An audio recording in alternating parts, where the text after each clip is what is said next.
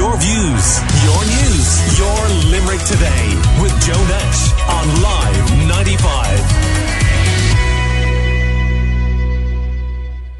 Could social media be causing a rise in misinformation about sexual health? A new study in the States has found that more and more people are following contraceptive advice from influencers online that is inaccurate.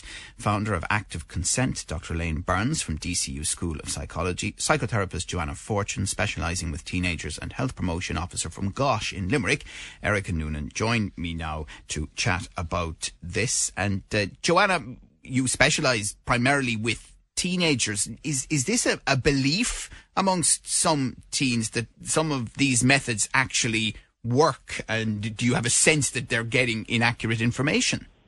Oh, absolutely. This doesn't surprise me at all. I mean, especially with young people, and not just teenagers, Joe. Like, we're talking about a huge percentage of our population goes to social media as a news source rather than entertainment source now. You know, the more traditional ways of getting our news are not as popular as going on TikTok or Instagram or whatever it might be and following a news story, or we are used to now seeing news stories evolve in live time. So, and also when you think about it, you know, and we know this from as soon as you seem to have a thought about, oh, I'm interested in something, it's on your phone. You know, social media platforms tailor content based on how we interact. So those, if you flip that, then the algorithms can actually serve to limit our exposure to more inclusive, diverse perspectives. And so you think, oh, well, everybody's saying this, but actually it's everybody you're exposed to in terms of how the algorithm is tailoring your feed.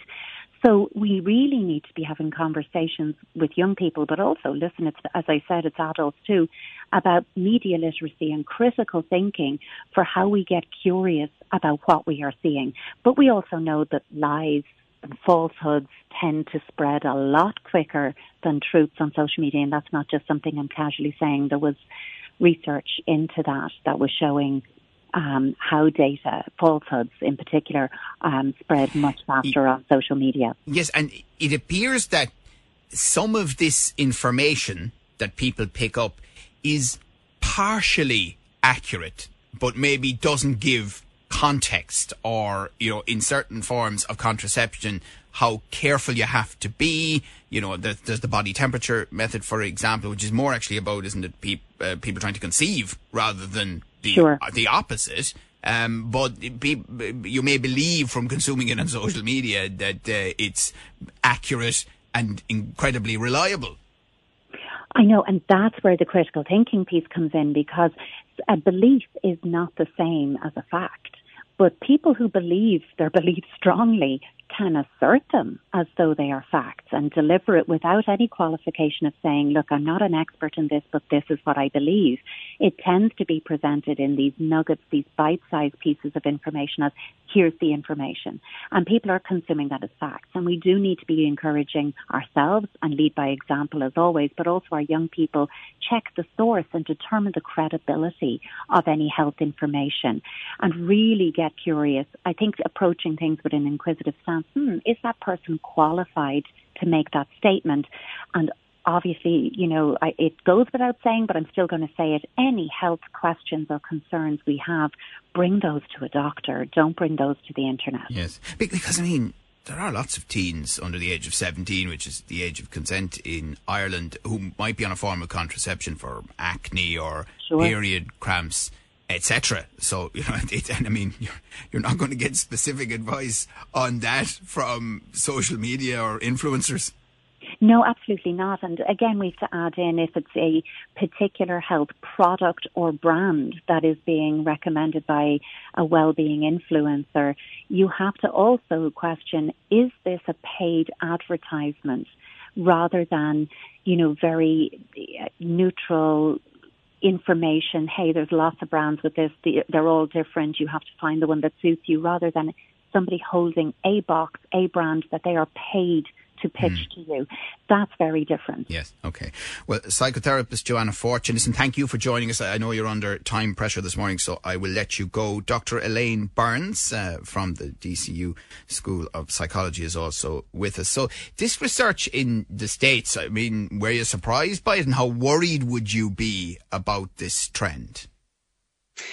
Good morning, Joe. I read the academic paper, and one of the things I found interesting about it, Joe, is it's actually, even though it's a 2023 paper, it's actually quite dated now, because they only looked at YouTube vloggers and influencers on that platform. And of course, we've seen an explosion in the last number of years with, for example, particularly during the pandemic, TikTok, and much more immediate kind of sources of information for young people and avenues for social media influencers. Right, but is that not likely to make it worse rather than better? Well, but this is the thing, and exactly as Joanna was saying, and this is something that I think is so important, that to be very, very mindful that these people are often sponsored by brands to promote lifestyle products to followers. And these influencers have been characterized by young adults in research as being verbal, smart, ambitious, productive, and poised. So they are go-to sources of information. As Joanna had said, you know, the first place we're going to go to if we want to understand a phenomenon or we want to get some more information is we'll go on to social media. But one of the issues, I think, Joe, with seeking advice from these people is that they are, for the most part, they're giving, as Joanna said, their own opinions and imparting their own beliefs. But one of the things they're also doing is fostering, and this is particularly relevant to young people, and it's young people that this study focused on. They refer to youth, and youth is defined as people between the ages of 15 and 24.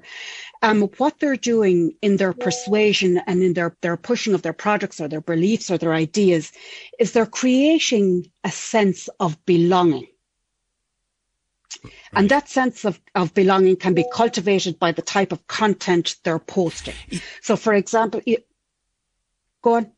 No, because actually Erica Noonan is with us from Gosh as well. Okay. And Erica, I noticed you were nodding away to that, because I think there might be a perception among older people that younger people these days are much more astute, that they understand issues around contraception, that in fact they're far less likely to be caught out by misinformation, but maybe not. I don't think so. I think that this perception, obviously, there is that because when they are able to espouse all of these different opinions that they see on the internet, and because I suppose to be ageist, but for older people who don't necessarily interact with social media as much, they don't then have the ability to kind of fact check any of that and see. So I think it's more of an illusion of like, they seem to have more information as opposed to they actually do.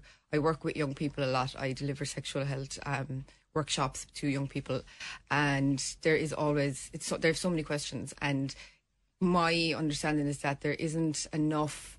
We need to do more to tackle that and come against it. And I think a lot of people look to social media because the information isn't out there or it isn't being delivered in reliable ways from kind of reliable sources. I presume, ultimately, Elaine, this comes back to the establishment of this regulator that we have, who are saying they're really going to ramp up this year across social media and have a lot of responsibilities across the European Union as well, because a lot of these big companies have their HQs in Ireland, to see what they can do. But it's a real challenge, isn't it? Of course it is. But one of the things I think is really simple, Joe, that can be done is that for somebody who is unqualified, in inverted commas, to give advice. So, for example, the likes of a social media influencer giving advice on health, for example, advice on health should be given by a member of the medical profession, or should be taken seriously by a member of the medical profession, to have some sort of a disclaimer with this, as Joanna was talking about, belief is not the same as a fact, with them presenting something that they believe and offering a disclaimer. For example, I am not medically qualified to give this advice, but this is what I believe. It's up to you to go and educate yourself when it comes to yourself and your own personal health. And also another thing that I think is really important, and Erica will be familiar with this as well in work that we do with adolescents and young people around relationships and sexuality education, is empowering them to take personal responsibility for their own behaviour and their own experiences. And that can be incredibly empowering for a young person, but it's something that they need to be encouraged to do. Okay, and Erica, I'd be interested, when you're dealing with people coming into you at GOSH in Limerick, how do you approach this? So, typically, and it's still, we've always had, my experience growing up, for example, it would be a risk-based approach to sexual health is what has been typically used.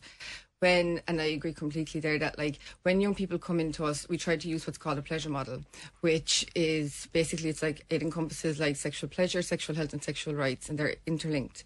So like that, we try to encourage them in critical thinking. It's not about judgment, it's about promoting kind of autonomy and self-awareness. And that works because, telling somebody what to do, life doesn't work that way. You live in the grey. So it's trying to help young people to explore kind of situational decision making and awareness, and to, find out what's right for them. And part of that is making sure that they have reliable, 100%. Accurate information on things like contraception. 100%. And it's putting that information out there, but it's also engaging with them and helping them to ask themselves the questions then that helps them engage in the material so that they can find where they fit within it. For that study, for example, that was done in the States, correct? Yeah. We have to ask ourselves why young people are going to social media and seeking out. What are we not doing? In the States, for example, if you look at the climate currently around reproductive care, there's many states now where people are struggling to access reproductive care, so they're now turning to social media. And I agree, there needs to be more pressure put on these platforms to take responsibility about, if you are not a health professional, you have to put a disclaimer on your page, just like with paid ads. So it is important that, what we do now, how do we do it? Because ramping up social media is great, but if people can't engage then with the healthcare facilities or the practitioners. And are you sometimes surprised, or maybe are the clients at GOSH sometimes surprised when they are given, the holistic approach that you talk about, but also that accurate information? And do they ever say to you, "Jeepers, I didn't know that," or I didn't understand how that worked"? Oh, always. If they are coming to us, it is because they're curious and because they're seeking out, answers. But again, it's we do get then that pushback being well, I saw on social media, I saw this, I saw that. So again, it's just about engaging with so what was it? What about that? Did you find interesting? Do you think that actually works? So we just do try to engage them with accurate information, but also empower them to analyse and critically analyse that information themselves. Okay. Well, hopefully this conversation has helped, and we will podcast it as well at live95.ie and through the Live 95 app. And we thank you very much for coming into the studio, Erica Noonan at GOSH in Limerick, and you can find out more on the GOSH website. And thank you earlier to psychotherapist Joanna Fortune, specialises with teenagers, and founder of Active Consent, Dr. Elaine Byrne from the DCU School of Psychology. Your views, your news, your Limerick Today with Joe Nash on Live 95.